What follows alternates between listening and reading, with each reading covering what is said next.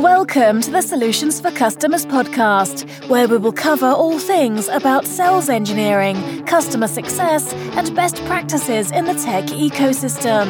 Recorded live outside of Boston, MA, here's your host, Gary Sloper.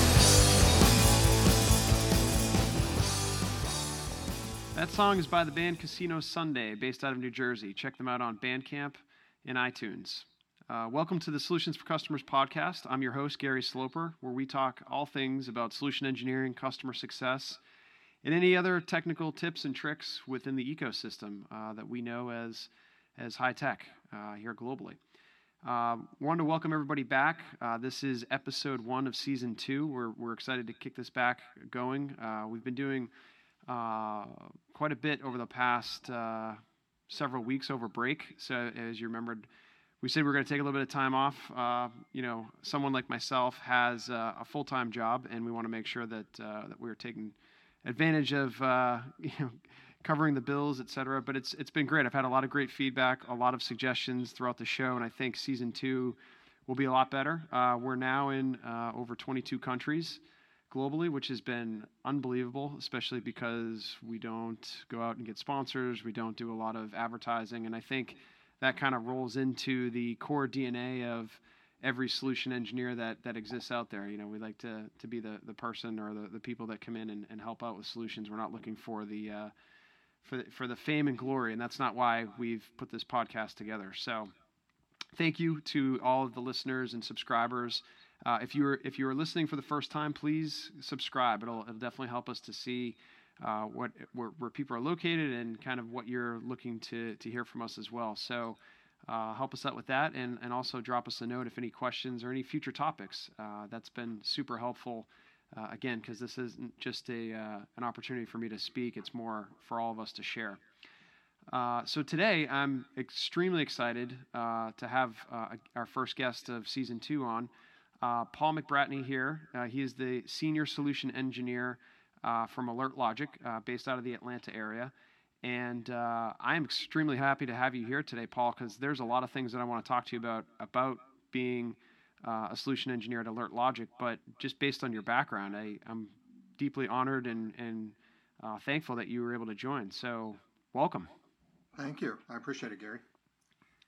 Yeah. Why don't you tell the audience a little bit about yourself and you know what your career has been and how you got into pre-sales, because it is, as we know, a very unique job role, and maybe a little bit about what you're doing at AlertLogic and what the company's focused on. Sure. Thank you. Yeah. As Gary mentioned, I'm Paul McBratney. I work mostly in the channel at AlertLogic as a solutions engineer. My background is in Windows administration. I did server administration, desktop support, network administration. I kind of cut my teeth in hotels and hotel franchising, and then moved into working for a hosting provider in support as a technical account manager, and kind of got pulled unwittingly into sales. It wasn't really something that was on my radar, but I seemed to always be back pestering the sales guys about what our customers needed next and what servers they needed to retire and replace and what additional services they needed. And before long, I was kind of being tapped on the shoulder and saying, hey, we want to talk to you back here. We think you'd be good at this. And that kind of started me about 8 years ago in becoming a solutions engineer, what a lot of times people call a sales engineer. And it's been an interesting journey. The other couple of specifics for me, one of the reasons I got tapped for that role is I'm also a Spanish speaker, a longtime hobby of mine. And we had some customers in Latin America that I was already supporting. And it was another thing that was attractive in that role is I'd get to work more with some of our customers out of Latin America.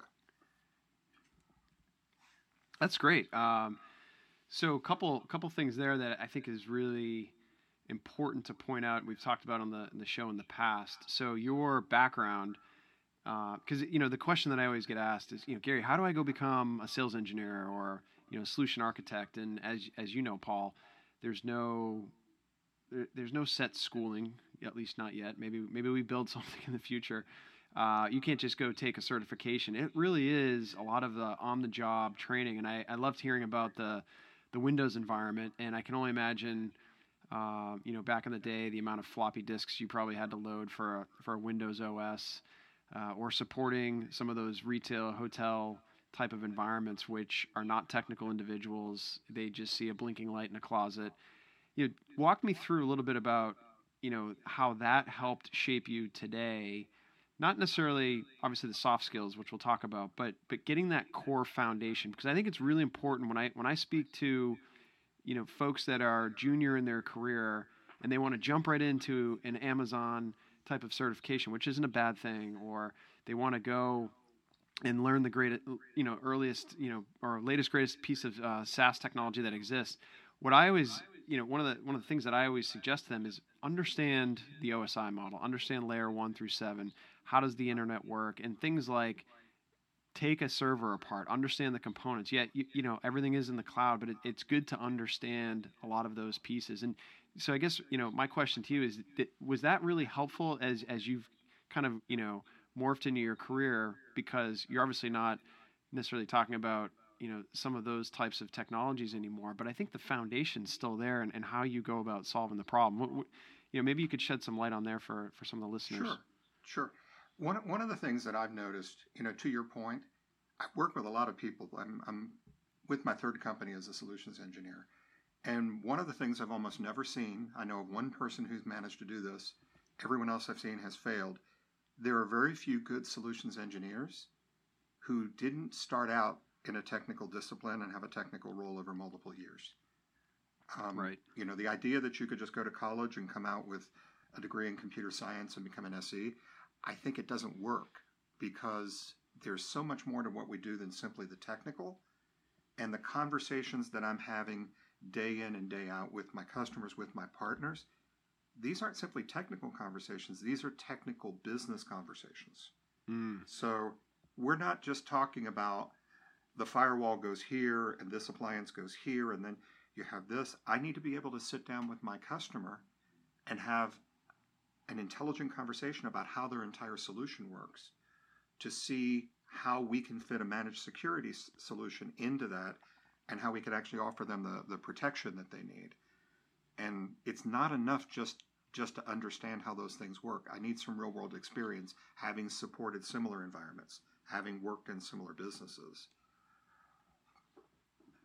Yeah, I totally agree. I think, in the exposure that you have from troubleshooting to understanding the nuts and bolts early on, I think really, it also, I think it really provides some street cred back to the user that you're designing with on the front end. With it, I would assume in this case in the partner channel, because you've lived their pain, or you can speak the same language because of that, and that's not something that you can necessarily go study.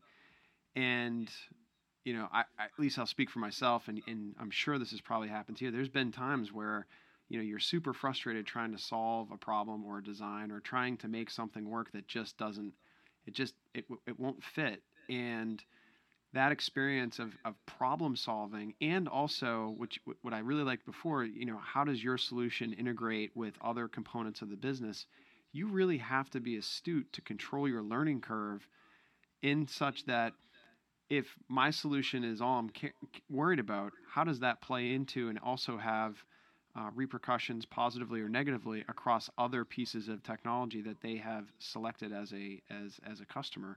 And I think that's really important, because I think the good SEs, to your point, also can look at what's in that environment and say, okay, yes, my solution will solve this issue, but it could create these other 3 issues because the API doesn't integrate here, or the way that this is deployed, there'll be a severe amount of latency. All these other components that, again, as you go into a company, they're not going to teach you.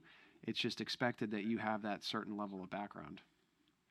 Well, and one of the first, when you step into an engagement, and I've worked with my current company, I've worked with the direct team, selling mostly to new customers. I've worked with existing customers who are upgrading their solutions. I've worked with channel partners as they're acquiring new customers or growing customers. But when I step into this engagement in front of the customer, the first thing I have to do is I have to assure them that I'm knowledgeable. And part of that is asking them about their solution and what they're doing, and demonstrating I understand their business. and that I have some level of understanding about technically what they're doing.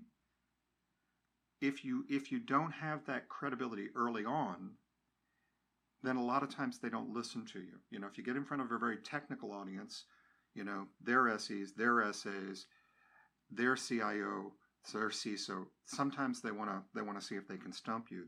They want to see if they really believe you. The other thing I think is very, very important, because you're working in the sales arena, and I've worked in companies that have done this both ways. I think it's very important that SEs are always dollar agnostic. I don't quote prices. I know something about pricing, but I don't want to talk about pricing. I want to be the technical business guy who's going to say, here's what you're looking to do, here's how it can be done, and sometimes here's the limit up to what can be done on that. So you become the technical advisor and not just another salesperson.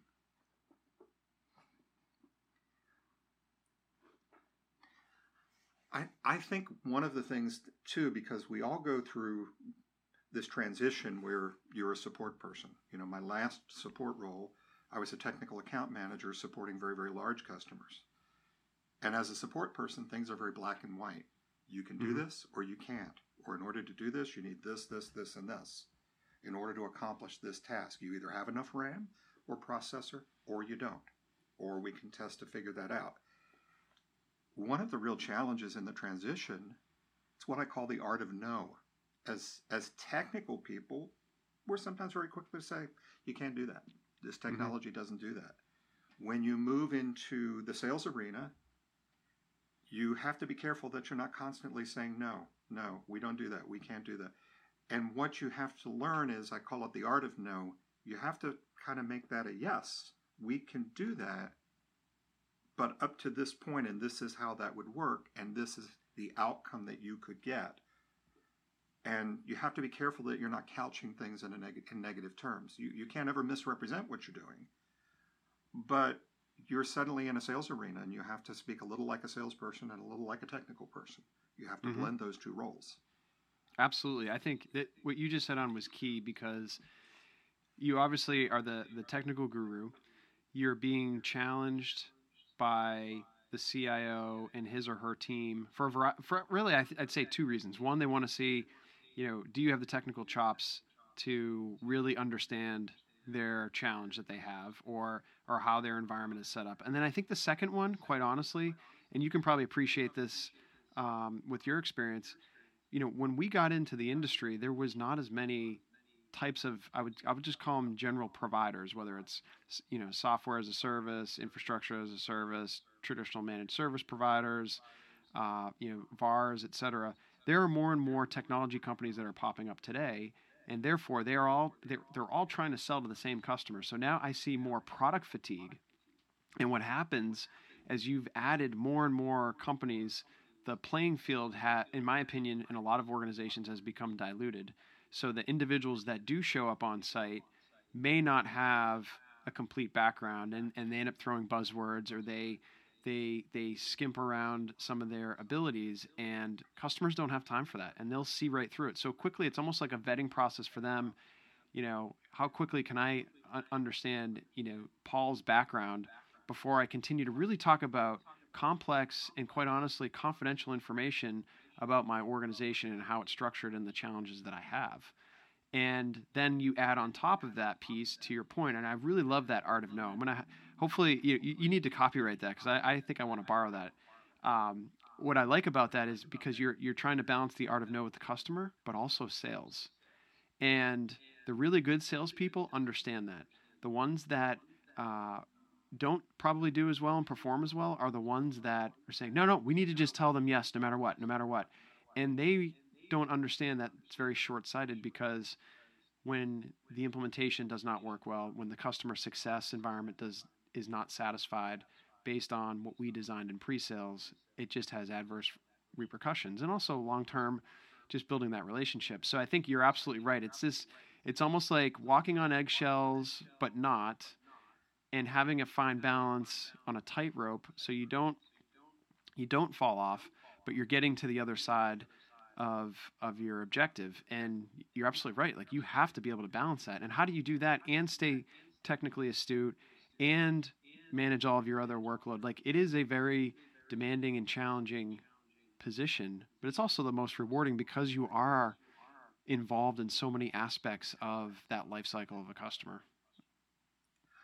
I was on a call recently, and I was on the call with someone that I work for, who I have a great deal of respect for. One of the things I heard him doing, and I'm like, oh, I've got to do more of this. And this is the other thing. You have to keep learning. None of us knows everything. This is a position where you have to keep learning about your product, the capabilities, your customers, what's changing in the market. But you have to listen to other salespeople and other SEs and other people in your circle, sometimes in other roles in product. And you hear things just like you were saying, I need that. I'm taking that. I'm using that. And one of the techniques I heard recently, I'm very, very direct. And it's one of the reasons I had to learn, don't be so quick to say no. Speak, explain to the customer, we can do that up to this point, and this is what that would look like. And also try to understand what the customer's next question is, and go ahead and answer it before they ask it. Because if you've worked with your product, you know what that is. Right. But the other thing I was watching my manager do recently, which is really beautiful, is one of the questions came up, and I knew the answer to that was, we really can't do that, or it's not really quite in our bailiwick, and there are some parts of that we can do. And he began asking questions about, why is this important, and what are you trying to accomplish? And he was trying to get more information from them so he could speak more in depth. Mm-hmm. But he was also trying not to give them a direct no and get more information so he could turn the question around and give it a more proper answer. And sometimes what you learn from that is, there's a little more than this I know. Maybe I didn't really completely understand the question, and sometimes the next step is, I'm going to take that as a follow-up after the call. I need to talk to somebody in product. Yes. And part of that answer sometimes is, I know there's something on the roadmap that will help us with that. Let me get more details. Because one of the ways you can keep from saying no is saying, I completely understand what you're asking me for. I have other customers that have been asking me for that. And I know it's on the roadmap, but I don't know exactly what it looks like. But I'm going to find out and let you know. And that's the best way to approach it, right? Because what you can't do, and I tell every pre-sales professional this, actually, it really applies to anybody that's supporting customers on the life cycle, whether in your support, customer success, sales. If you don't know the answer and you guess, you are putting yourself in a very bad position. The customer wants assurance from you. It could be a very delicate moment. In your case, I'm sure as you probably see, customer could be under attack, or they could require something. And if you make that mistake of over-promising or making an assertion that, yes, we can support something, you can't take that back. And I think that was very important to what you just said, that I'd rather go back and let me just double-check the roadmap, or have a conversation with someone in product. I believe we might be able to solve this, but I need to understand some more things on your side. Or, quite honestly, I need to ask more questions, because the way you asked it could be more pertinent with acronyms and nuances that pertain to your business, that I just found out more about your business here in the first 10 minutes than I did over the last 30 minutes trying to study before I got on the call, because I don't know you that well. And I think that's really important. And sometimes that gets lost in the translation. I think with sales, they feel, well, the SE just wants to overanalyze everything. Well, no, not necessarily. I think in this case, they want to make sure that they are 100% airtight. When you go see a doctor, they don't just necessarily give you a prognosis right there. Nowadays, they run a lot of tests. They do some research.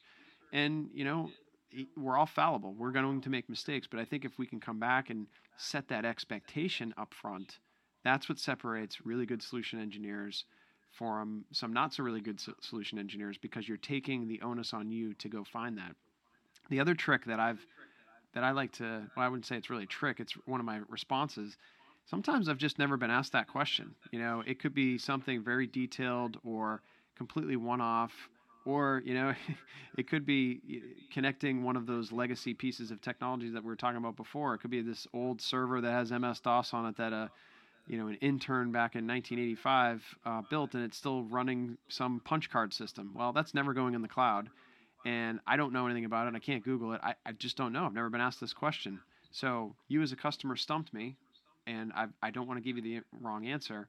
Let me go back and do some research and find out for you. And some, like maybe 1% of the time I find that customer that's very irritated that you can't give them an answer immediately, but 99% of the time they're okay because they also, their neck is usually on the line. They want to make sure that what they're asking you can be supported so they can go back and receive sponsorship internally and also supporting their end customers. I mean, you probably see that as well, right? I do, and one of the things that we're talking about on this too is when you're having a customer engagement, early on, my idea of the customer engagement, salesperson invites me to the call. Mm-hmm. A good salesperson will also have a pre-call and set you up with who is the customer, who are the people on the phone, what are their roles, so you know who you're talking to and at what level of technicality to be, and what are they doing, where are they deploying, and the basics, so you're having a guided call, a guided discussion. Sure. You're not just flying blind, and you come in with an understanding of what they do. But the other thing that I used to think is you'd show up for the call, you'd answer the questions, you'd explain things, you'd do the demo, and the call was over, and then you're done. And I was wrong. Okay. What you need to be doing on that call and that, hey, I haven't run into that question before. I'm not positive of the answer, and I don't want to give you an incorrect answer. So let me go do a little homework and take that as a to-do item. I try to collect to-do items on these calls to further the engagement. So I like that. I'm happy to take that back to one of the folks in product and say, hey, customer asked me about this, and get more detail. And sometimes the answer is, hey, that's on the roadmap, and we should be able to do that in Q3. Sometimes we don't really do that, but there are some other products that are unrelated to us that do, and that's a little outside of our world. Yeah. If you can solve a customer's problem, if your tools and your products don't do it, I love for my customers to say, hey, we're using this for email security, and here's the antivirus that we like, because my products don't do that. Right. So if I have that experience to share with my customer, it's given for free. It's not, I'm not selling you something. Hey, I've heard some great things about this and this. You might want to look into that. But the other thing is, don't be afraid if you have told your customer something that's wrong, own it. Yes. 1,000%. And I know that's counterintuitive, but I've had a few times where customers asked me a question and I was sure I knew the answer and I answered it. And after the call, I was talking to somebody else internally and we got in a conversation, or product was training us on something, and they said something and it demonstrated that my answer was wrong. Yeah. Or it was half right. And that's an opportunity for me to show some ownership with my customer and either follow up via email, or if we've got a follow-up call, bring it to their attention. Hey, last week when we spoke, I was looking through my notes and you asked me XYZ, and the answer that I gave you was incomplete, or it wasn't quite correct, and I've had some side conversations with product, and I want to share with you more about what I learned on that. Mm-hmm. What it says is that you're willing to be wrong to do the right thing for your customer, and it's part of how you build that relationship. It's not about your ego. It's about what's the right thing for your customer. I agree, because sometimes, we've all worked with them, right? There's the profile of the solution engineer that wants to hear themselves talk, wants to be the smartest person in the room, wants to, over-engineer something, and that's not necessarily solving the customer problem. It's feeding into their own ego, and and sometimes they honestly end up being one of the best technical individuals that exist. But for this role, I think you're spot on, is that you have to figure out what's more important for the customer, and we will all make mistakes. I don't care who the engineer is, they will get something wrong, and you have to own it. And sometimes you realize that you have something wrong, or that you said something wrong, but that opportunity actually never materialized. So you kind of have a get out of jail free card at times. You're like, oh, wow, I'm glad we might not have closed that deal, or I would have had to go back to the customer with my tail between my legs. So use that as an opportunity to say, okay, I know that I was wrong here. I also may want to tell my peers. And I think that's important too, as SEs, and you hit on this earlier, and I did miss it, and I do want to come back to it, that we, are not focused on the pricing. We're not focused on the dollar. And I think that's pretty true for, I would say, the majority of the culture of pre-sales out there. We're focused on solving the problem at hand and letting the contractual and pricing piece fall into the sales organization. And I also think there's also this inherent tribe culture that we build within our organization too. So when you do find out, hey, I was wrong here, I want to let the rest of the team know that this was the answer in case they ever come across that. You probably see that quite a bit in some of the roles you've had where everybody's trying to help each other out, I would assume, correct? Yeah, one of the things I love, we use one of the big chat applications, and there's a chat channel specifically for the SEs in our organization. Mm-hmm. And I've been in the middle of customer calls and somebody has asked me something, and I throw it out there in front of my group. And sometimes I'm fortunate enough if the right person is online and sees it. Yeah, I had this happen to me the other day. I was on a call with one of our partners and a question came up and I was like, I don't know the answer to that, but I'm going to find out. And I chatted. I just threw it out into the chat channel for the SEs, and I had an answer back in about 5 minutes. And so I was able to deliver that on the call. I said, hey, I put this out in front of my team, and I got the answer back that we needed to know on that. And that's huge, because you can also go back and search for that later, right? Like, I remember somebody was chatting about this, and you can go back and search, what the question was, or a couple of the keywords, and it will pop back up. So it's also a good way for you not to necessarily have to write everything down as well, and it's mobile. So if you are walking into a customer or you're in the middle of a customer meeting, hey, let me just double check something on my phone. Do you mind? And you're able to pull up that piece on the chat conversation. I think we've all done that a few times too, and the customer's fired up because you're able to solve the answer to the question right there on the spot. Well, and the other thing you have to do in this role, and it's very hard if you're in a new organization, is you have to build your list of SMEs. Mm. And some of them are a little more obvious. Like in my organization, I've got a list of who owns what in product, and that's pretty easy to understand.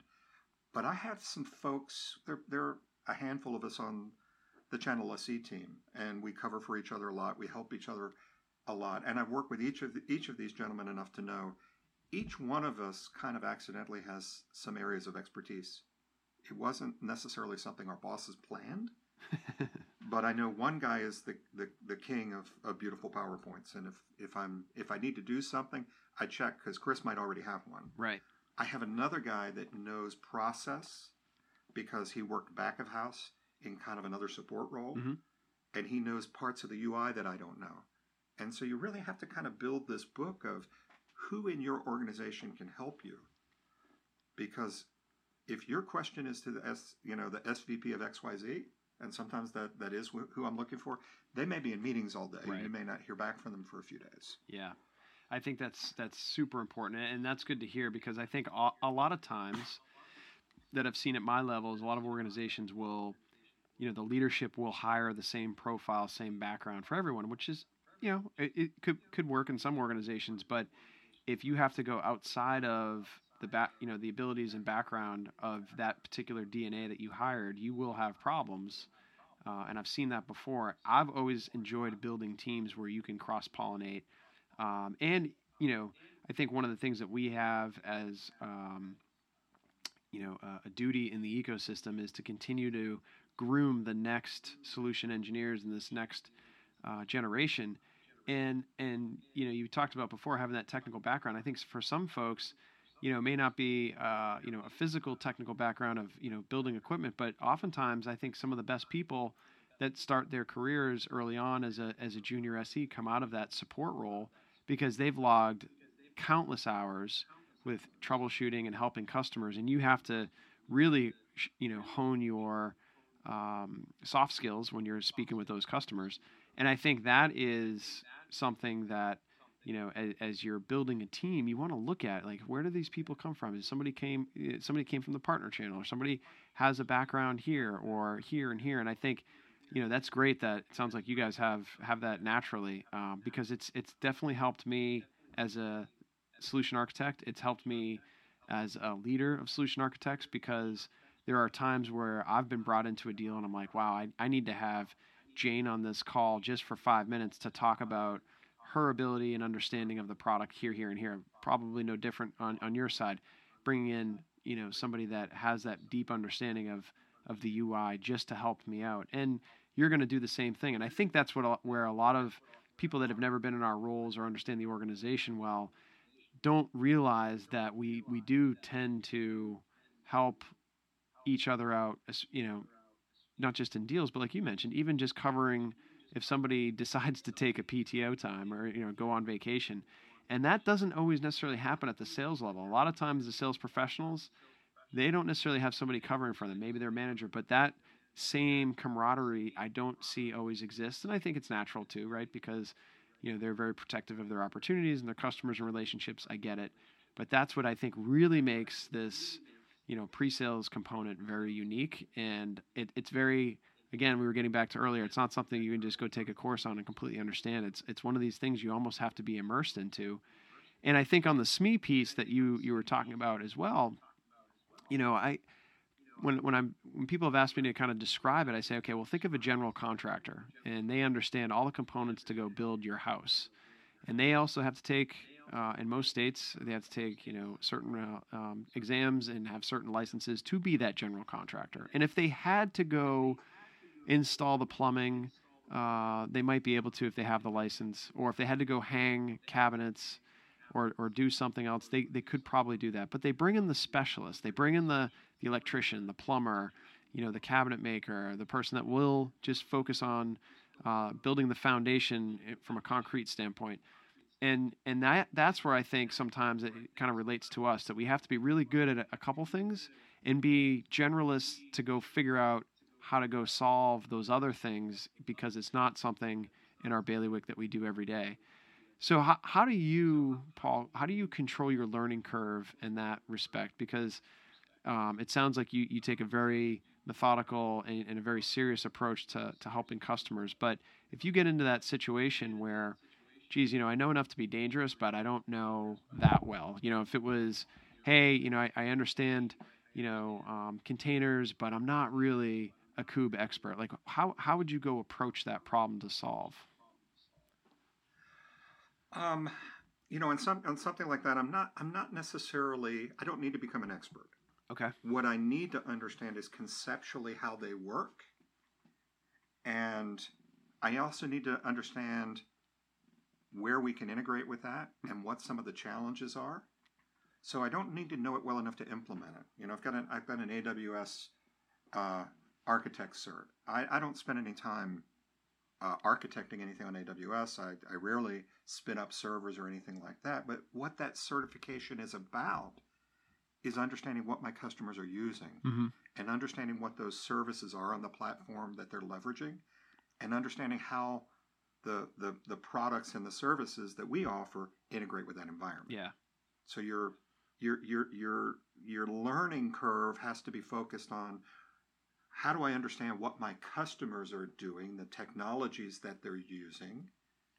How does our platform and our security tools extract the network data or the log data to analyze those for threats? How does it integrate? And what does deployment look like for that? And then there's this third level of and what is the product capability of that? So, I don't need to learn to go and program, because that's not going to help me with my customers. Mm-hmm. But understanding these big major cloud platforms helps me tremendously. Absolutely. I mean, because and I think that's always been there, right? Even when, I spent a lot of years on the telco side, I wasn't necessarily out there deploying edge routers, but I needed to understand, how routing worked, and, if there was going to be a BGP session set up, things that they needed to be aware of, like general best practices if they were going to put that network together. And then fast forward into the cloud, it's the same thing. It's like understanding, okay, you want your cloud instance here, but your users are over here. Okay, well, how are you going to prevent latency? How are you going to prevent, the application from failing due to that latency? And then the way you have it set up, okay, it could be, the instance could be directly next door, but the way you've architected this, or I also understand the cost component of it, and all those little things, those little tidbits are, to your point, it's not necessarily you're going in there, but you're speaking the same language. You're able to assess that problem up front with the customer based on how they're looking at their pane of glass, and in this case in their cloud infrastructure. So I think that's super important. I always tell people, I'm like, what you learn today, is literally changing every month. Years ago it was, hey, it took us 12 months to launch an application. Now we know it takes minutes. And so how do you stay relevant is hard to do, but also can be challenging in a good way, because it forces your brain to think a little bit differently, but not have to go too deep. So I like that. That's really good. And I think part of that is you have to know enough that you can feel your customer's pain. Yeah. One of the things that we offer is we do internal and external vulnerability scanning. As a Windows administrator, we don't actually do the patching, but we provide the reports that say this is what you need to patch. Here are your critical patches. Here are your mediums. Here's what your score looks like based on how you've patched and how you haven't patched. I have a lot of experience about the pain of patching Windows servers. Sure. So Patch Tuesday. When we have these conversations, customers, I can communicate. I have experience with this. It's gotten easier over time, but I understand the challenge of this. But the behavior that we're trying to drive, and this is the message. It's always how does this solve a problem for my customer? Their behavior that we're trying to drive is scan and patch, because patching is one of the most powerful things that you can do in the security world to improve your security posture. Yeah. Now, I mean, that's important, right? Because again, enough, you've had enough of that pain. You can also relate. And I also think sometimes, right? So if we put our customer hat on, and they're constantly getting sold to by every organization you can think of. None of them answer their calls anymore. None of them respond to emails. They are just inundated. And I know this because I get equally inundated on a daily basis. Probably not as much as they do, but quite a bit by just artificial emails that come out just because I'm on some sort of list. There's no real prospecting, anything like that. So I can only imagine, the frustration they have. And if you're able to sit down and say, listen, I know what it's like to patch. I've been through that process. Every Tuesday, Microsoft would send something out over the years, and I'm under a time crunch, and there's a newer update that's going to take X amount of minutes longer, compound that across all my servers in the data center, and I got to go drive to the data center, whatever you can kind of have like that. Oh, you've been there, my pain point, you understand me. And I think that's part of being that trusted advisor, is getting to their level to say, listen, you and I are cut from the same cloth. I know what you're going through. I just happen to be sitting on the other side of the table. But I know your pain point, and let's talk about how I might be able to alleviate some of that pain. And I think that plays a lot into demos. And I know you and I were talking about this before we got on the show today. But I see that a lot in demos, that sometimes I think we miss the mark when we're actually working with a customer on a demo. It almost feels like we're trying to throw up technology, show all these great things, talk about what's going to be on the roadmap, and we didn't actually listen to the customer or take our experience based on what the customer has already told us and apply that into the demo. I don't know what your thoughts are on demos, but I'd love to hear it, because I'm sure you, based on what you're doing today at Alert Logic, probably have to perform quite a few demos on some of the areas that you guys are providing today. Yeah, and this is something I saw early on, even in our organization when I started 3 years ago. I saw a lot of demos that were click, click, click, click, clear. It was death by 1,000 clicks. And what it was a feature-based demo. And I started hearing one or two people in leadership talk about that, and I realized that we were doing it wrong. And one of my previous bosses really started talking about this. And the key thing that your customer wants to know, you constantly have to be answering the question for them, is, why do I care? Yeah. So you need to have that. You need to have a little prep before the call. Who is my customer? What business are they in? What is their driver? Are they talking to us because they've got a compliance need? Have they had a previous breach? Why are they talking to us? What is their pain point? Are they in AWS, Azure? Are they on-prem? Are they in VMware? Because your whole conversation needs to be focused on them. If I show them something in the UI and they're in VMware, I want to show them something that is meaningful to them. If their big issue is our incidents that have happened on the network, I want to focus on that. Mm-hmm. If it's network equipment and log-based incidents, I want to focus on that. But you want to be talking to the customer about the things that solve their problems. And I've seen some people, like, one of the things that you can do in our UI is we collect all the logs, we analyze them for indications of attack, and we create incidents, but we also archive them on the back end for most customers for a year, and the logs are all searchable. And you can do these great big demonstrations about these complex log queries and how you can search them for all this great security and operational data. And you know who cares about that? Almost nobody. What they want to know is, why would I do that? Yeah. So I've stopped doing that. I show it to them, and I don't take any time. I don't take 7 minutes showing what great things you could do with this. I tell them a couple of stories of problems I've had when I was a Windows administrator, how this would solve that problem. Yes, I like that. And I was talking to one of the guys in our organization that's a bit newer to this. He's in his first position as an AE, and I said, set up your call and tell stories. Mm-hmm. It's all about storytelling. You have to. Yeah, and I said, when you go through the UI, don't click a million times. Nobody wants to know about every feature. Right. Answer the questions that come up about the feature. As you go through each part of the demo, explain about why this matters. What problem does this solve for you? How does this make us different from our competitors? Mm-hmm. I love to throw in some things about, and by the way, a year ago we didn't do this. This is how we progressed. I want customers to see that we're an organization that's growing and we're adapting to new technologies. And the other thing is, the salespeople come to me and they say, I need you to do this demo. And I don't ask them, but we don't start with a demo. We start with diagrams. A big part of what we do as a security company is we collect all the network data from server to server.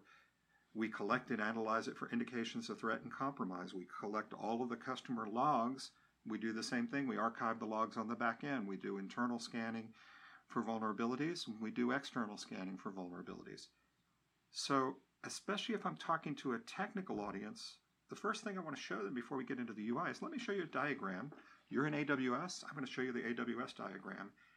I want you to understand how we collect, how we analyze, where the security content comes from, because I'm excited in our organization. We author the majority of our security content, which is not always happening in every security company. And when it becomes an incident, what happens and how does that integrate with the services in the SOC? Mm-hmm. When are they looking at these incidents? When are they picking up the phone and calling you versus an email? I think that diagram sometimes, in stepping through the data flow, the data analysis, and the integration with the SOC, is sometimes more powerful than the demo, because the customer understands the reason this matters is this is what this is going to do for me that I don't have to do for myself. Yes. And I love how, before you get into what organizations spend so much time and money, is the actual interface or the actual infrastructure that you want to demo, and that's like what the whole company is based around. I love the fact that you take it down a step further, say, let me show you. I'm assuming it's probably more logical, but a logical representation of how everything plays together, because it's so easy as SEs or salespeople after a while that we know our product inside and out, and we have to forget that the person on the other line or the other end of the table is seeing this for the first time. So you kind of have to walk them through it. It's no different than as we're learning new technology. Don't, just show me something really quickly and expect me to understand all the benefits. Like, walk me through the journey. And as you were mentioning, start with that story. And that story began with, here's what the infrastructure looks like, and I've got it diagrammed out based on your profile, which sounds like you're in an AWS environment. And let's talk about that first, because I think I'm assuming, and you correct me if I'm wrong, Paul, but by you doing that, that sets up your demo to be much better, correct? It does. And the other thing, and I have to sometimes remind myself, pause, because I know a lot of words, like all of us in sales. Pause and invite questions, because a lot of times what the customer will share with you is, well, we still have this legacy data center in colocation. What can you do for that? Yeah. And we might grab another diagram and spend a minute or two on that and discuss how we can cover hybrid. Mm-hmm. And by the way, next year we might go into Google Cloud. Can you cover that? That's fantastic. And what you want to hear back is you want to hear questions. The way I score the call is if I'm getting a lot of questions, the customer's engaged. If I'm not getting a lot of questions, somebody's boss told them to come and they're not that interested. That happens so many times. And your experience as a sales engineer, and sometimes sales, i.e. the AE doesn't necessarily want to hear this. It's, hey, I'm going to tell you right now, this customer wasn't engaged. I would say we have a red flag here. You need to somehow go around this person, not in a negative way, or try to go up to understand a little bit more, or maybe they happen to be this outlying introvert, but experience tells me, based on everything you just described, Paul, that that customer that's going to be more engaging, wants other follow-ups, possibly sometimes wants to invite somebody else on his or her team, or his or her boss. I think that's where you start saying, okay, we're onto something here. And then you can also, to your point, pause and probably ask other questions that you could tee up for the next demo or the next conversation for a future agenda to kind of build off of that. But I think if you're not exposing that pain up front on the demo that's pertinent to them, yes, I know that the product team and marketing are really excited about this one particular widget that comes out of the UI. We're all super proud of it. But if that doesn't fit into the use case, the customer's not talking about it, don't try to push something that's not there. Don't tell me that I need the extended warranty and you want to spend 8 minutes on it after I told you that I didn't care if the car fell apart because I'd go buy another car. Use the street skills and the human EQ to understand we shouldn't go down the path of talking about the warranty. No. Well, that I had an experience. I was working for a hosting company, and it was my first SE role. And we worked a lot with existing customers who were replacing servers. Sometimes they're going to build a database cluster to replace their single MySQL server. And we did a lot of private VMware clusters. And one of the things I would see sometimes, customers would say, we go through everything and I would spec it out and my salesperson would quote it. And I would look at things and realize that the customer had over-spec some things. And one of the things that really bought me some credibility with some customers is we spec'd it all out, we priced it all out, and then we had the call to present the quote. And the salesperson went over everything, and at the end, and I had a couple of really, really gifted salespeople I worked who were very, very service oriented. Mm-hmm. So they really worked in the customer's best interest, and this is how they grew their accounts. One guy in particular, and one of the things I would sometimes see is the customer had told us, I want this much RAM, I need this, I need that, and I would look at everything after the call and say, we got too much hard disk space in here. They've got all kinds of hard disk space they're not going to use for 6 months to a year, and it's over-spec'd. And so we would quote it as they asked for it, and then we'd have the follow-up call and present it. One of the things I would say to the customer is, by the way, I think you have too much disk in here. This is a VMware cluster. We can add more disk. Yeah. We can pop more, we can give you more space on the SAN when you need it.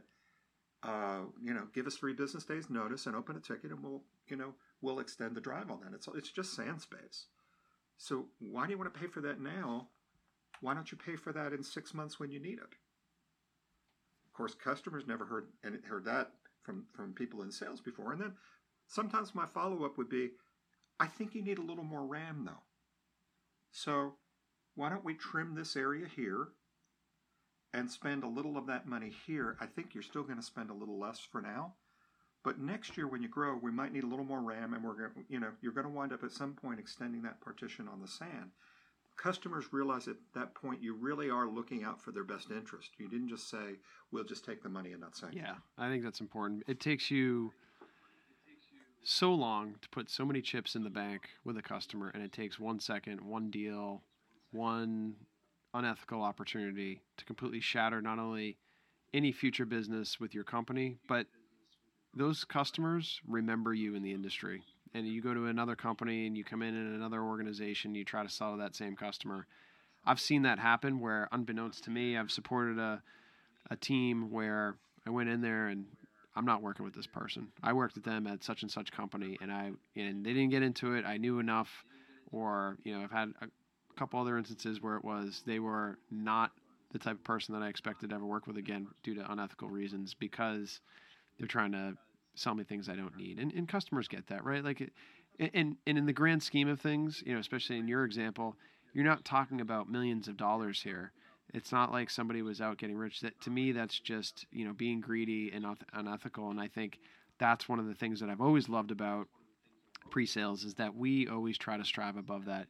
To your earlier comment, Paul, that we do not focus on the dollar. We're here to solve the problem. And if the problem's solved and we're able to save them some money, that might have helped them, reallocate that, small little bit of OpEx saving to someplace else that they were not expecting later on. Something else blew up and that they have to pay for. And I think that's part of really building that true partnership from our level. And I think what a lot of people don't understand is the power that you have as that pre-sales solution engineer in your deals. It's not just the demo and the quote and the diagramming that you're doing. Customers are looking for you as that trusted leader to ensure that the risk that they're taking going with you as a company is well worth the risk. And I commend you for that one, Paul. I mean, I think that's great. I think that's a good life lesson, especially for anybody that is looking to get into a solution engineer role. These are the types of soft skills, again, that you just can't learn by picking up a book. I think one of the things, too, that I don't see in the industry, I haven't seen this where I've worked enough. I think I've maybe seen it once in the 8 years or so I've been at this. I think that we really all need to try to understand what kind of salesperson are we, or what kind of SE or architect are we? And what are our strengths and weaknesses? You touched on this earlier. A good organization doesn't hire cookie cutters. Right. And I've seen salespeople I've supported, some of which were very, very technical, and they were successful because of their ability to answer questions and handle objections. I've seen others that they won again and again because they were very, very service focused. I've seen others that they won again and again because they were just engaging. They just had a great way of connecting with people. And it's the same thing on the SE side. I know who I am. There are SEs that will out-tech me every day of the week, and I know that.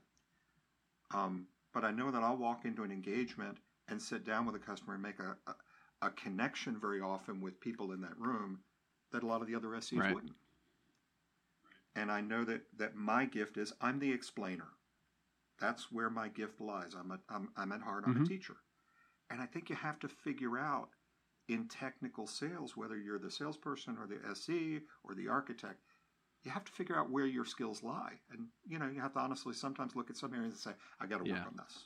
I got to focus on this a little more. You have to always be teachable. But you have to also play to your strengths. 1,000% agree. 1,000% agree. Well, this has been great. I've had so much fun, Paul. I could probably sit here and talk for hours, but I know you have a day job, and so do I. So we want to be respectful of that. What other any closing comments, any predictions of the future, what you're seeing, and kind of trends, those types of things that you want to leave with the users here? Well, one of the things that we kind of touched on previously when we talked is, what's happening in our industry and what's the future. And the big question that I think a lot of us are asking is, will we be automated out of a job? And I think, with the onset of AI and so much technology that's now just consumable, log on and consume what you want, I think we should all be asking ourselves that. And my thought is, in the world of managed services, in things that are complex, things that are not simply point and click and consume, I think that SEs and SAs are going to be around for a while, and I think there's going to be a need for us, much like I think there's going to be a need for good technical salespeople. Yeah. I think you're spot on, because I think if it were to go away, I think if a position were to go away first, my prediction would be the non-technical salesperson, because to your point, there are a lot of, more and more self-service is continuing, but there are still a lot of legacy technologies that exist. And because there are so many organizations that are popping up, that for AI to completely vet and understand how their service would interact with somebody that just popped up down the street. Like I still think we're still in the very early infancy of anything to replace there. And a lot of organizations still need to have that whiteboard session, be able to talk through things and to leverage prior experiences. So I won't say it'll never be there. I just think the silver bullet that some people probably assume, we'll just make this completely self-service and people are just going to buy it. Maybe, but I also think that they might be shorting themselves on additional opportunities because of the human element that folks like yourself bring. Well, and I think in sales, if you become too passive, you wait for customers to come to you and just do everything with electronic lead generation, you're going to miss out. That you're going to have to be aggressive. You're going to have to reach out to customers, and you're going to have to get customers in a room, whether it's virtual or physical. And you're going to have to be able to explain to them why you're different, why what you're doing is different from, the other seven players in your space, and why would they want to spend money with you? Right. And I don't think you can do that simply, as a pre-recorded WebEx. I don't think that somebody's going to read, 75 pages of documentation to understand what my company can do for them. I think the average person is not going to do that, and the person that will, maybe be a little hard to talk to. Absolutely. Well, great. Paul, thank you so much. I appreciate your time.